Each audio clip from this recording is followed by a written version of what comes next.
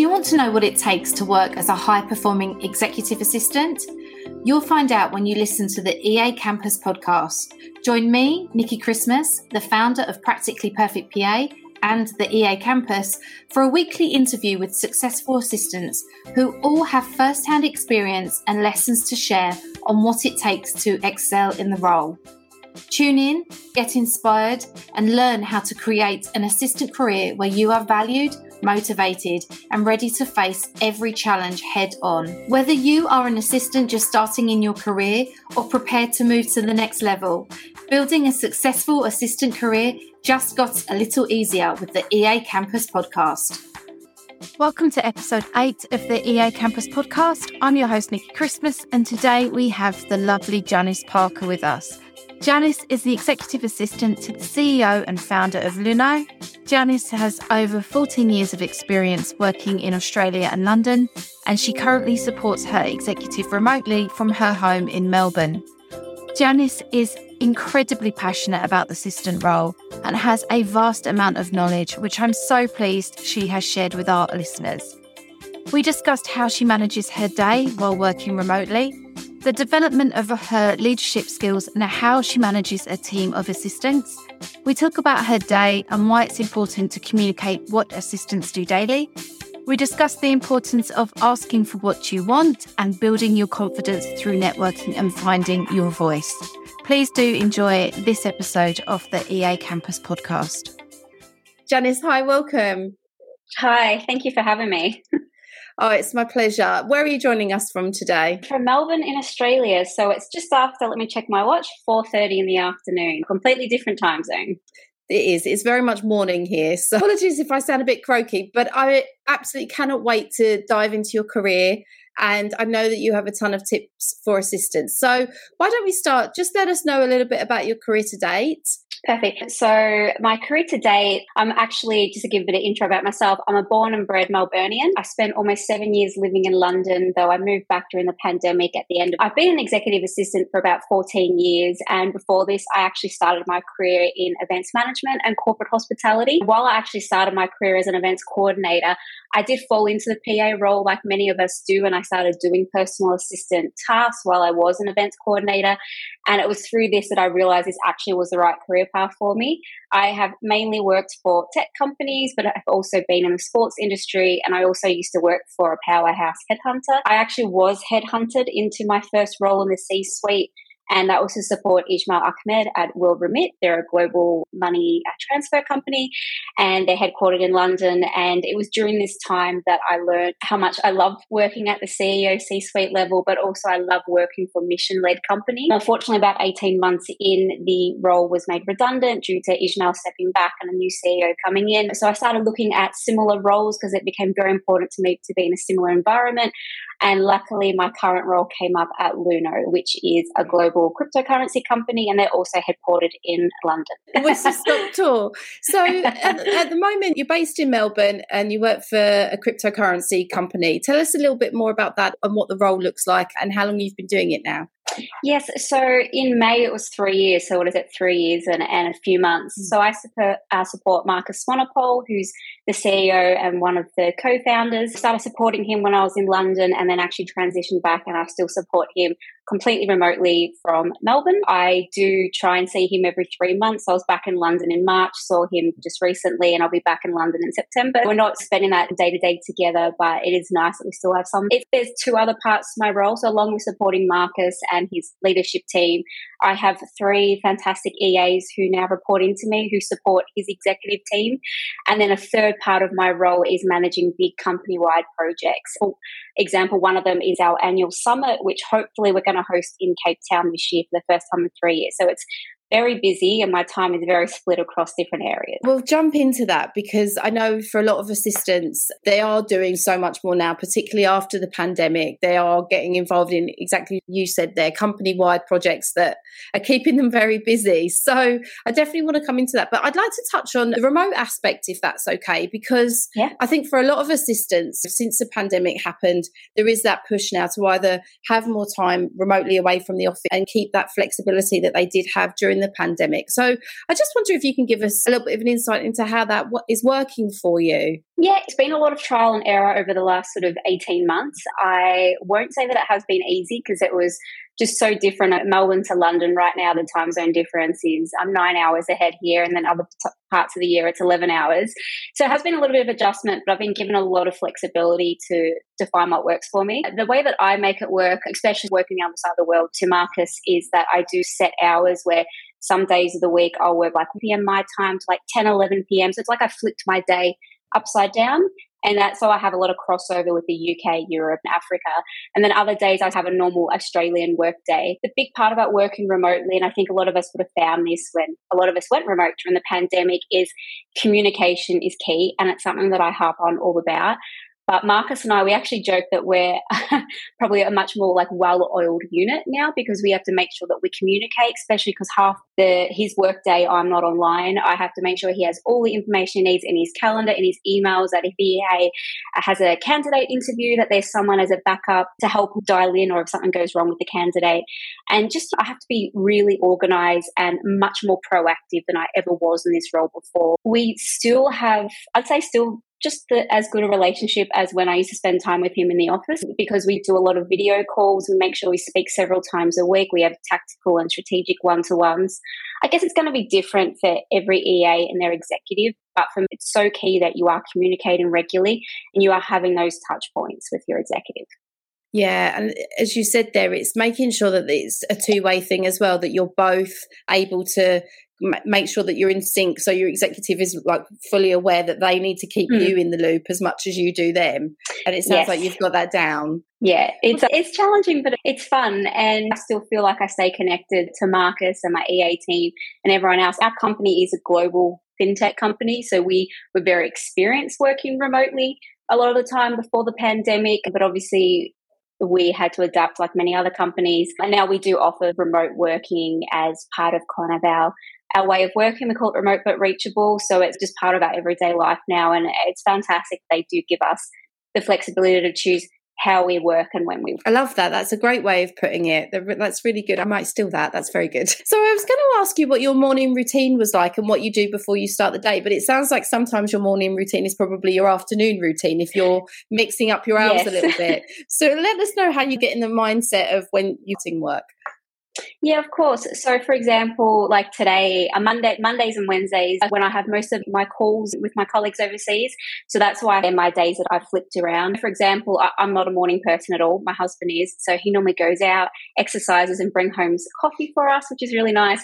So I'll normally sit in bed and I'll have my coffee. I'll skim through my emails, Slack messages. I'll read the news. And then sometimes I'll go and do a bar class, or once a week I do boxing personal training. And I never was an evening exercises, so this is my evening in everyone else's morning. It means I come home, have lunch, get ready for the day, and then I do my hours. And I find that it's actually helped in some ways. Obviously, sometimes our workload can be quite heavy, but in other ways, it's good for work-life balance because I have to be quite strict with my finishing hours. When I'm doing a normal day, it's like I'll just keep working past 5 p.m., 6 p.m., 7 p.m. and it starts creeping into your night, your personal time.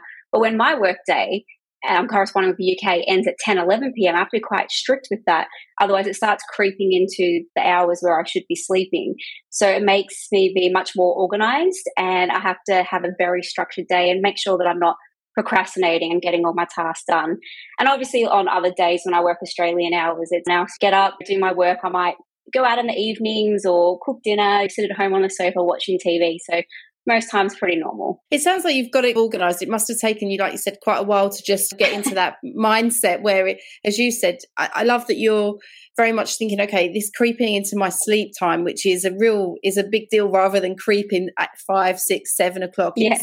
As you said, it makes you more focused for sure. Actually, when I was moving home and telling my boss that I was moving, I actually put together a spreadsheet, a typical EA, and I actually put all the different time zones between how much with Australia would I cross over with our main offices around the world, and I did daylight savings and non-daylight savings and actually showed when my boss would be online, so then we could actually figure out just how much crossover we would have. So I'm sure other EAs out there would appreciate that level of planning. Yeah, because that's it, isn't it? It's not just, you're not just working remotely, but you're just down the road. You are really on the other side of the world. So being organised has to be so crucial. And the spreadsheets, yes, to spreadsheets. Yes. So in terms of the actual role itself, I know this is a really tough question. I always say this when I'm speaking to people on the podcast. I know an average day is there is no such thing, but just to give a sense of what a day looks like for you, what are the kind of stuff that you're dealing with on a day-to-day basis? Yes, I actually did post about this a little while ago on LinkedIn, and it actually came about from a conversation that I had with Marcus. And this was when I was going through the process of hiring two of the EA in my team. And he commented going, "Oh, I didn't actually realize that you're managing this process on top of everything else that you do for me." And it got me thinking that so much we don't actually communicate what our days look like because they're so varied and there's so much going on. So I actually did post it on LinkedIn, but I will obviously repeat it here for the benefit of everyone. So is there a typical day as an EA? I don't think so.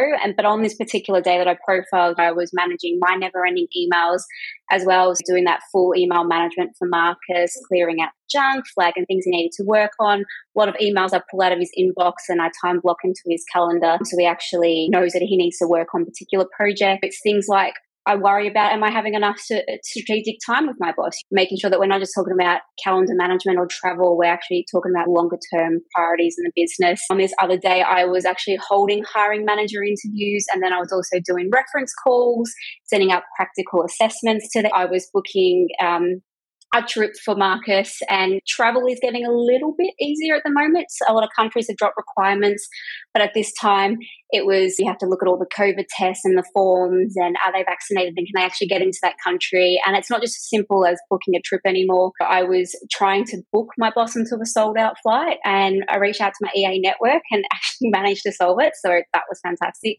I was also reaching out to the EA network to find out if they could recommend any venues for an offsite, so I wasn't having much luck. I've got my notes here, so I'm trying to think what else I did on that day. I was doing credit card expenses. I was doing planning for an offsite. It was just, there was so much, and this was all in a normal day. And every day looks very different to the other. It's so interesting. I saw that post that you put on LinkedIn. It's really interesting, the comments, wasn't it? There was so much. Yes. So many comments that people were like, yeah, absolutely. This is what my day looks like. Yeah. When you lay it out like that, I can't believe how much we actually get through in a day. It is crazy how much we're able to juggle. It really is. Yes. Busy. The overall picture of that is somebody that's really busy. So I wonder what the most challenging aspects of the day are for you. There's a few things at the moment. So obviously it's making sure Marcus, as our CEO, stays focused on his priorities, and he's being pulled in different directions. So sometimes I feel like I'm being pulled in different directions, but my main priority is keeping him focused. And as our founder, he's just so passionate about our company and he's getting involved in all different areas. And it's just making sure that, I think most EAs would have this challenge with their executives, making sure they're focusing on the most high value priorities in there. Another thing for me right now is being the best leader possible. There is a lot of talk out there, and there's podcasts and articles about how executive assistants are leaders in their own right. And that's what I've been thinking about a lot. How can I be the best EA to Marcus as our company grows and scales and we sort of move into, our next stage of evolution? It's also being the best leader to my EA team. I'm now a manager and want to make sure that I'm helping them develop into the best EAs they can be. So I guess leadership is making sure that I'm embodying that for my CEO, his leadership team, the EA team, living by our values. It may not sound challenging to some people, but for me, I was just trying to be the best person possible. I think that's kind of the most challenging aspect right now. From what I know about you, I would absolutely say that is the case.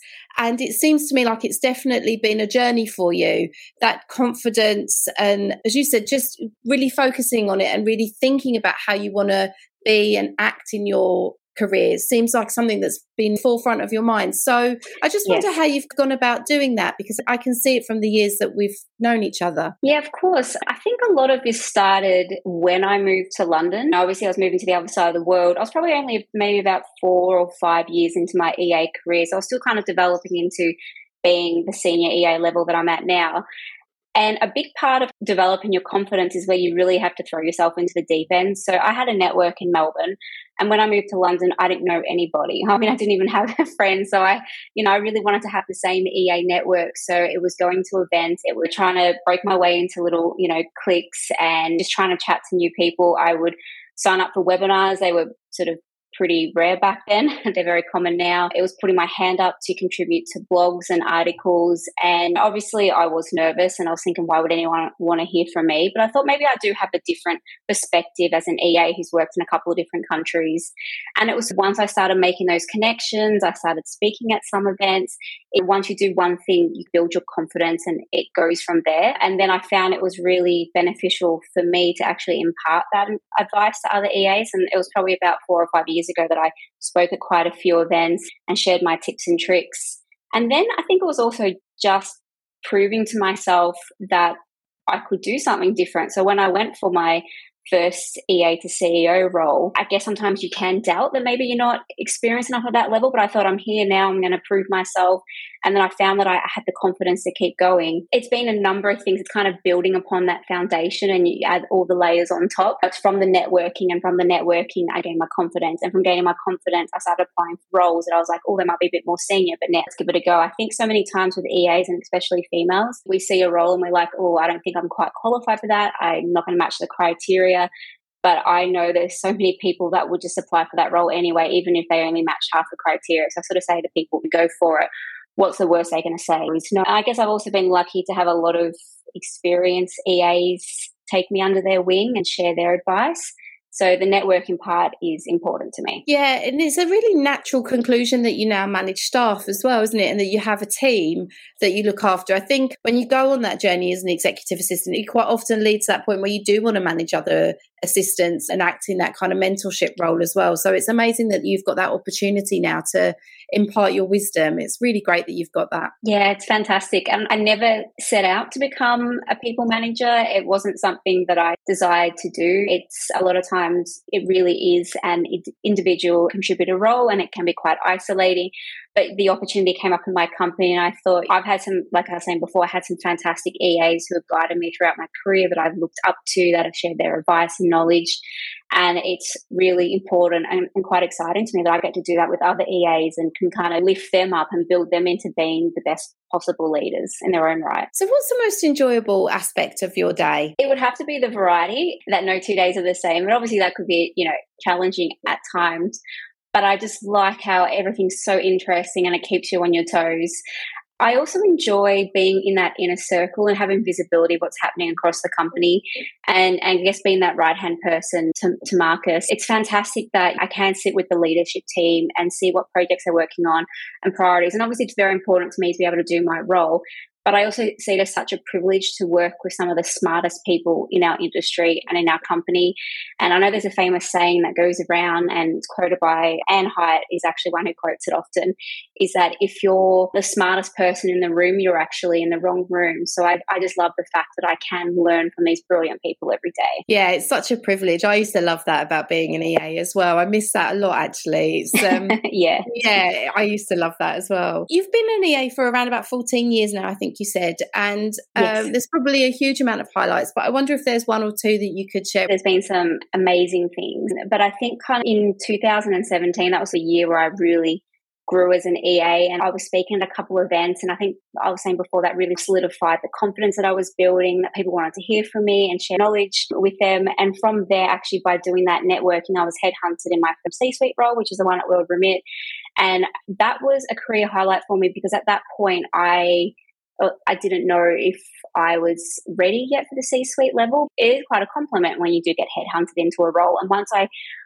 was successful in the role, I was like, no, I can do this. And it's from there that my career trajectory has gone up, that I've just kept moving up through the ranks and become a much more senior EA. And the second one, the sort of second, third one that's probably the most important to me, it's probably a bit more personal, but it's the fact that I've been able to stay in a role I love, in a company that I love, working for a CEO that I greatly admire. When I moved from London to Melbourne, actually when I told Marcus that I was moving back to Melbourne, it was due to a work opportunity that my husband had. He's Australian as well. I honestly thought I was resigning. Even though we'd spent the past 10 months working completely remotely, I thought, no, there's no way I can work for him from Melbourne when he's based in London. And when I told him, he instantly started smiling and he was like, that's so exciting, you're moving home. How can we make this work, you moving back to Melbourne? And the fact that he had the belief that we could make it work, and I didn't even have that belief, but he knew that we could be successful. So that was amazing that I didn't have to give up a role in a company that I love. And it's been such a highlight that I just keep working with Luno as our company grows. And I hope it shows other EAs as well that maybe it's not as extreme as being on the other sides of the world, but I think I've definitely proven that you can support a senior executive and you can be in a different country, time zone. Obviously, you use the tools at your disposal and you communicate regularly. I think it definitely is achievable, and there's no reason why people have to be in the office 5 days a week anymore. Yeah, I think it's such a testament to you as well, and the relationship that you'd obviously built up while you were in London still, that he didn't want to let you go. I think that's as I said, that's such a testament to you and the work that you were doing together, that he was like, well, let's try and make this work, and actually confidence that it would. I think that's really impressive. Yeah, it was fantastic, and I'm glad he had the belief in me that we've been able to make it work. And obviously now that the world has opened up in the last 6 months properly, it's fantastic that I can see him every 3 months and get together with him and his leadership team. And that helps for the kind of the time in between when I am working completely remotely. Yeah, it's nice as well that you've got that touch point with London still as well, because you'd lived there for such a long time. It's nice that you can go back and meet up with friends and things like that as well. That must be nice. Oh, it's fantastic. I'm looking forward to the trip it's just over a month, and it'll be great to see some friends there, and just it's nice to go back to a city that I know so well. It's not as kind of daunting as when you travel to a new place. As soon as I landed when I was there earlier this year, I knew straight away where I was going on the tube, and I was fine navigating around London. And it is my second home. So it will be nice to be back. Oh, that's brilliant. So we're going to turn a little bit to some of the advice that I know that you're great and you're able to give out to other assistants. So just if you have a piece of advice that you could give to assistants that are maybe new in the role or just starting in the role that you think would be helpful. Yes, I've actually mentioned this piece of advice so many times in my career, and I actually did mention a little bit earlier on. But I always say, what is the worst they can say? The worst they can say is no. And that's to give people the confidence to ask for things. So this came about like very early in my career. I was working with salespeople and I was in a temp role, and I was hoping to speak to the managing director that I was working closely with for my role to be made permanent. And I was speaking to some colleagues and I was so nervous. I'm like, there's no way they're ever going to make my role permanent. And salespeople are some of the most confident people I've ever worked with. And one of the sales guys was like, what's the worst you can say? At least you asked, and maybe you try again. And I thought, yeah, why not? Let's give it a go, even though I was very nervous. And I asked, and they said yes. My role was made permanent. And whenever now I've asked for a pay rise, or I've asked to get involved in a different project, or whatever it is, when I've asked for things, obviously, when it comes to getting involved in projects and pay rises, I've put a plan behind it and make sure I've gone with information and stats. But I've always gone in with the mindset, what's the worst they're going to say is no. And it's the same for applying for roles. And there's been some amazing roles that I've gone for kind of before my last two companies. And I didn't get it. And I thought, well, the worst I can say is no. I wasn't the right person for them, but the right company is out there for me. So that's probably the best piece of advice I can give to other EAs. And it's one that I truly live by. Yeah, I do as well. I suppose it's getting that balance, isn't it, between kind of being happy with hearing a no, isn't it? I think if you can dissociate yourself from it, as you said, it's if you're applying for a role or you ask for a pay rise or something like that, if you can disassociate yourself from the no, then and it not knock your confidence, then really it opens up so much to you, because there'll be more yeses coming your way than you probably ever thought there would be. Yeah, exactly. And so many things have come about because I've had that mindset. I could have just resigned when I moved back to Melbourne. And when I spoke to Marcus, I actually did go into that conversation, not quite resigning. I actually went in prepped with the plan going, on the off chance that he says yes, this is how we can make it work. He didn't say no. I asked for pay rises and other kind of promotions. And there's been times when they have said no, and I've made a plan to do something different. Yeah, it gives you options, doesn't it? When you hear that no, it can be, right, well, maybe this isn't the right place for me. Maybe I can go and do something else. Maybe I do some different things within the organisation to make that work. But yeah, exactly as you said. Yeah, if you don't ask, then you don't get. Something like exactly. Yes. Yeah, that sums it up. So taking a step back a second, I know you said you did events things and before you became an assistant, but I wonder if you've ever thought, okay, if I wasn't an assistant, what is there a dream job that you would do? Yes, I actually do think that right now, if I evolved out of the executive assistant profession, I would most likely move into project management, which is a big part of our roles. It's transferable skills. And I might do that in a later part of my career. I think it'd be fantastic to be managing $1 billion global project. But for a dream job, I think if I hadn't been an EA, I probably would have stayed in events and tourism management. I still love organising events. I love travelling. I think it's built into my DNA. I've been travelling since I was 14, so I think it probably would be something in the travel industry. But there's actually a part of me deep down that I would love to work in the wine industry. Love wine. I love going to wineries and cellar doors, and I think it maybe be nice. Maybe I'll retire. This can be my retirement job, working in a cellar door and helping people with wine tastings, maybe taking them on tours. That would probably mean leaving Melbourne, and I do love living in the city. Yeah, but that's a great dream job. I'm just picturing, particularly in Australia. Oh my goodness, you've got some amazing wineries there. We do, and I have visited a lot this year. There was a lot of travel we had to make up for because we spent the better part of last winter. So yes, I've made up for lost time. Absolutely. Good for you. And so you should. I know you had a really tough lockdown there in Melbourne. So, yes, as much wine as humanly possible for sure. Yes. So going back to your assistant career, is there something that has made you grateful about being an assistant, something that maybe has affected you in other parts of your life, or some of the skills that you think, okay, I wouldn't be good at this if I wasn't an assistant? I'm very grateful for, like I said, working with some of the best people in the industry and in the business world, but also being given the opportunity to develop as a person. For example, right now, I'm part of a coaching program that we're running for the leaders of our organisation. And then they've also put us through another program where we meet monthly and we go through different leadership models and how we can apply that into our roles. So I'm very grateful that I have the ability to not only learn from other people, but that I can invest in myself, and that my company actually gives us that ability in us to keep investing. Maybe it's a bit more selfish, but I'm very grateful that I can combine my love of travel with my role, and that I'm in a role. Sometimes some EAs will never travel in their roles, and I certainly have worked plenty of roles that I've not ever left the office. And I love the fact that I've been able to travel in this role and meet my colleagues from different countries. Our company was actually founded just outside of Cape Town. So I've actually been out to Cape Town 6 or 7 times. And that was amazing to go to a part of the world that I'd never been.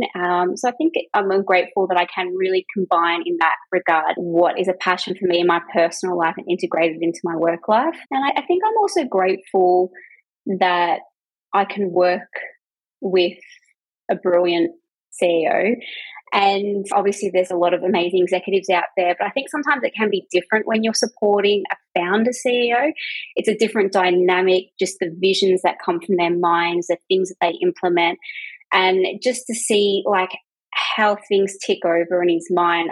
So I don't understand always how it works, but I love kind of having that front row seat to witness what he brings to life, and it's just fantastic to work with him. And what's it like working in the fintech space? Because I know obviously this is an industry that's exploded over the last kind of decade, and from everybody that I've spoke to who works in fintech, it is fast paced and it's complex. So I wonder again, just any advice you can give for assistants that are looking to move into that industry. It is very complex, and my company and actually the previous one I worked for, was a regulated company, and our current company, we self-regulate before regulation is brought into our different markets. We're complex, our structure. And like you said, it is incredibly fast-paced. Your companies that are scaling, we're onboarding lots of people and then assimilating them into the business.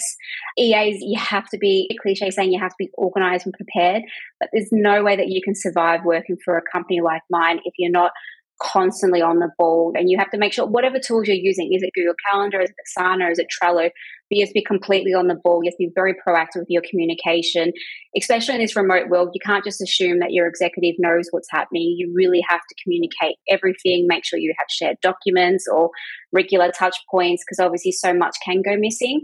It's just the flow of information is probably the most challenging. And I've had many people comment on that when they join an organization like ours. There's just so much information flowing to and from and through, and I'm trying to keep track of that. What else can I advise for EAs wanting to join? Do your research and actually make sure it's an industry that you do want to join.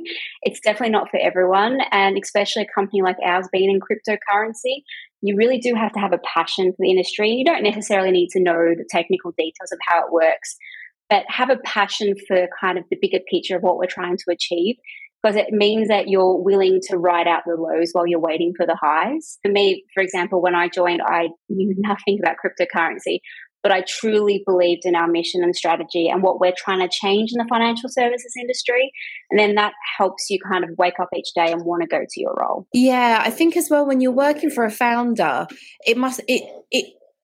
I think it's really hard to work with a founder and not be interested in what they're doing and what they're trying to achieve, because it's their baby. And I think if you had somebody that close who was just doing the EA role but not doing it in a way that is in depth, just really trying to understand it, I think that would be difficult. Yeah, 100%.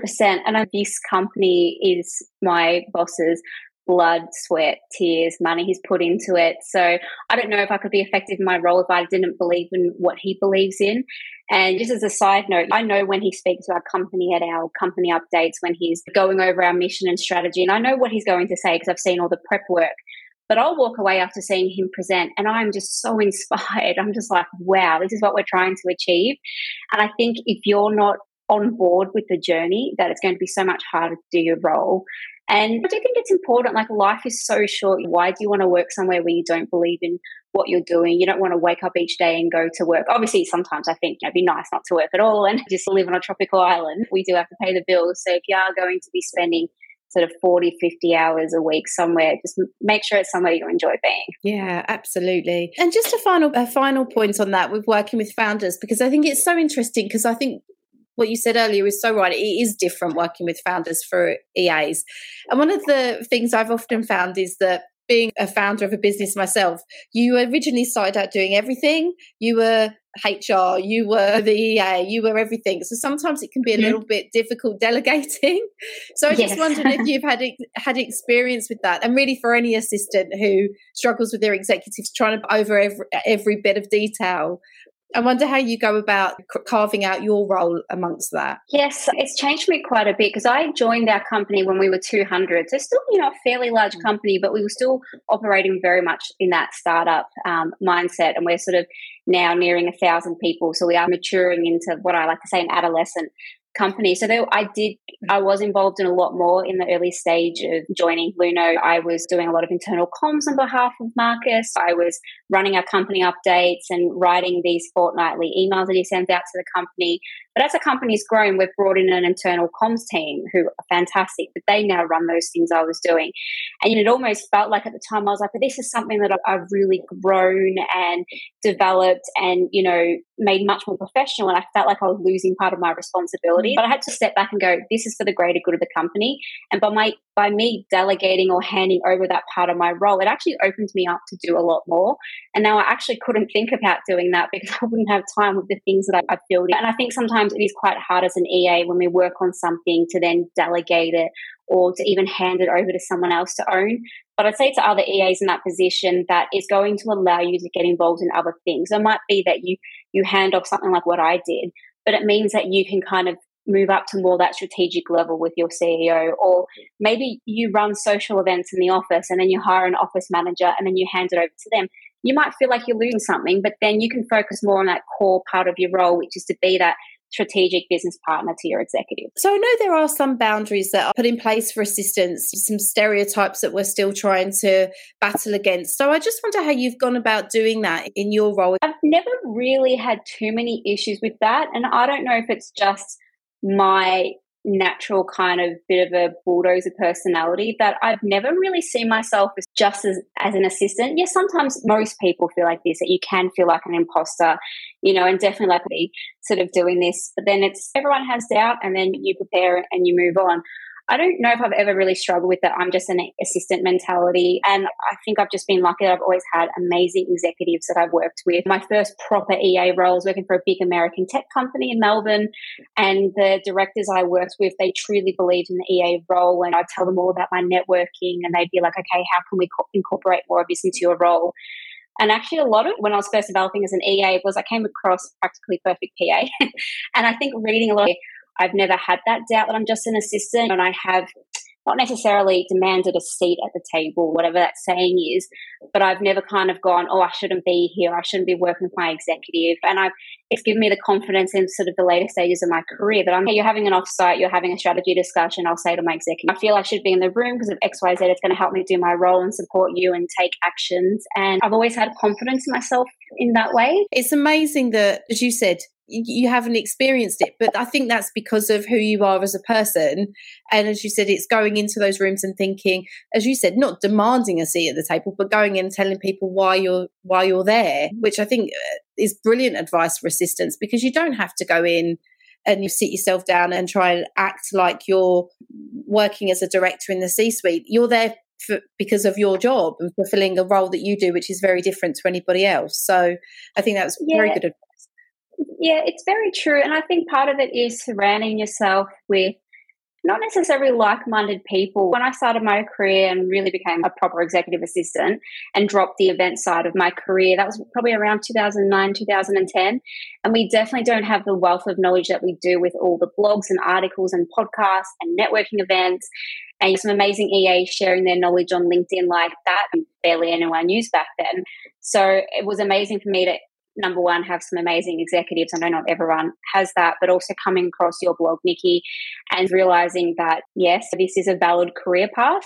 And that's kind of when I decided I'm going to be, to build upon what you've said, maybe my advice to other EAs is surround yourself with other EAs that perhaps have gone down a path that you would like to follow with their careers, and find a mentor, get across all the knowledge that we have in our industry now, all the blogs and articles and podcasts, and realize that you're not alone in your career and in the profession, and that you definitely do deserve a seat at the table. I want to touch on, again, just going back to your day-to-day, because you've mentioned it a few times around communication.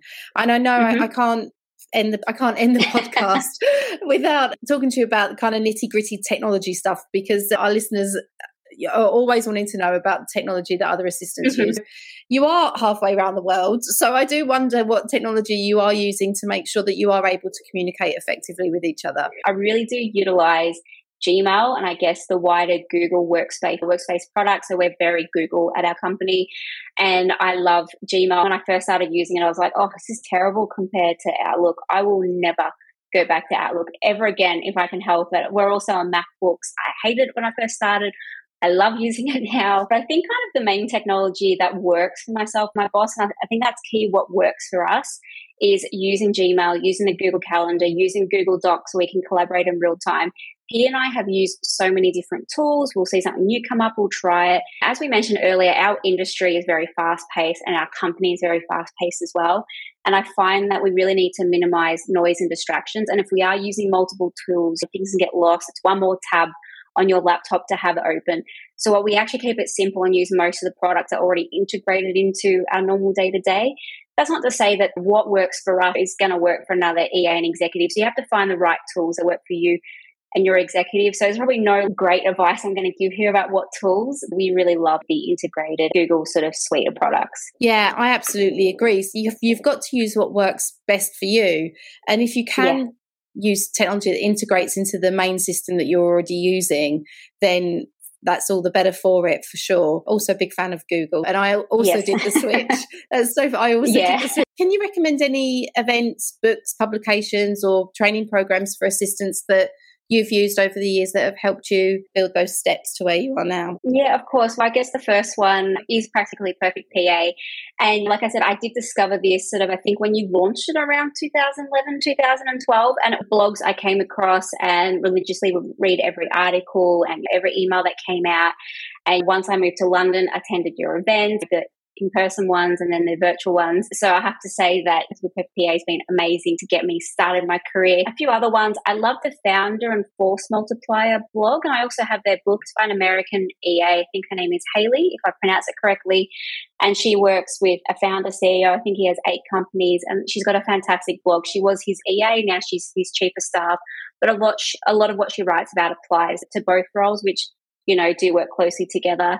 I do love Jeremy Burrows, his leader assistant, his blog, and then his podcast. I think that's fantastic. Here in Australia, and I'm actually doing a 12-month leadership course with them. So that's fantastic. And it's been nice to rebuild my network here in Australia, and I've done a lot of that through them. I also think it's very important for EAs to actually step outside a lot of what's shared in our industry and read what's happening in the business world, what's happening with their executives. So, for example, I regularly read TechCrunch. There's another one called Tech Meme, the New York Times, and First Round Review is a great one.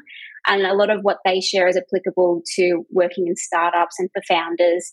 And I also try and see what my boss is reading. He is always reading a different book or a news article. And I've definitely ordered some of the books that I've seen him reading, so I know kind of what wavelength he's on. Yeah, so I hope that's helpful. Thank you so much for joining us on the podcast today. It's always a pleasure talking to you, and it's always wonderful to catch up and hear what you're doing, because it's always so exciting. And as I said at the beginning, you've gone on this journey in your career, and it's lovely to see where you're at now. It seems like you're in a really good space. It's been lovely chatting, Nikki. Hopefully it's not too long between conversations. No, I'm sure not. Take care. Cool. Thanks, Nikki. Thank you so much for listening to the EA Campus podcast. We would love for you to take a minute to subscribe to the EA Campus podcast on Apple Podcasts, Spotify, or wherever you find your podcasts. If you could give us a review, we would so appreciate that as well. If you want to check out the show notes, you can do that by going over to the eacampus.com/podcast/episode 8 Janice Parker and take a look at everything that we discussed. You can also find all the links to the resources, articles and tech that we mentioned during the show.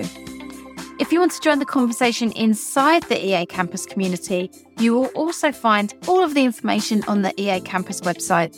The community continues to grow, and we have an amazing group of assistants sharing their careers with us. We have ongoing events and training for our members, and we would love to see more ambitious and career-driven assistants join the campus. Thanks for your time, and I hope you tune in again to the next episode of the EA Campus podcast.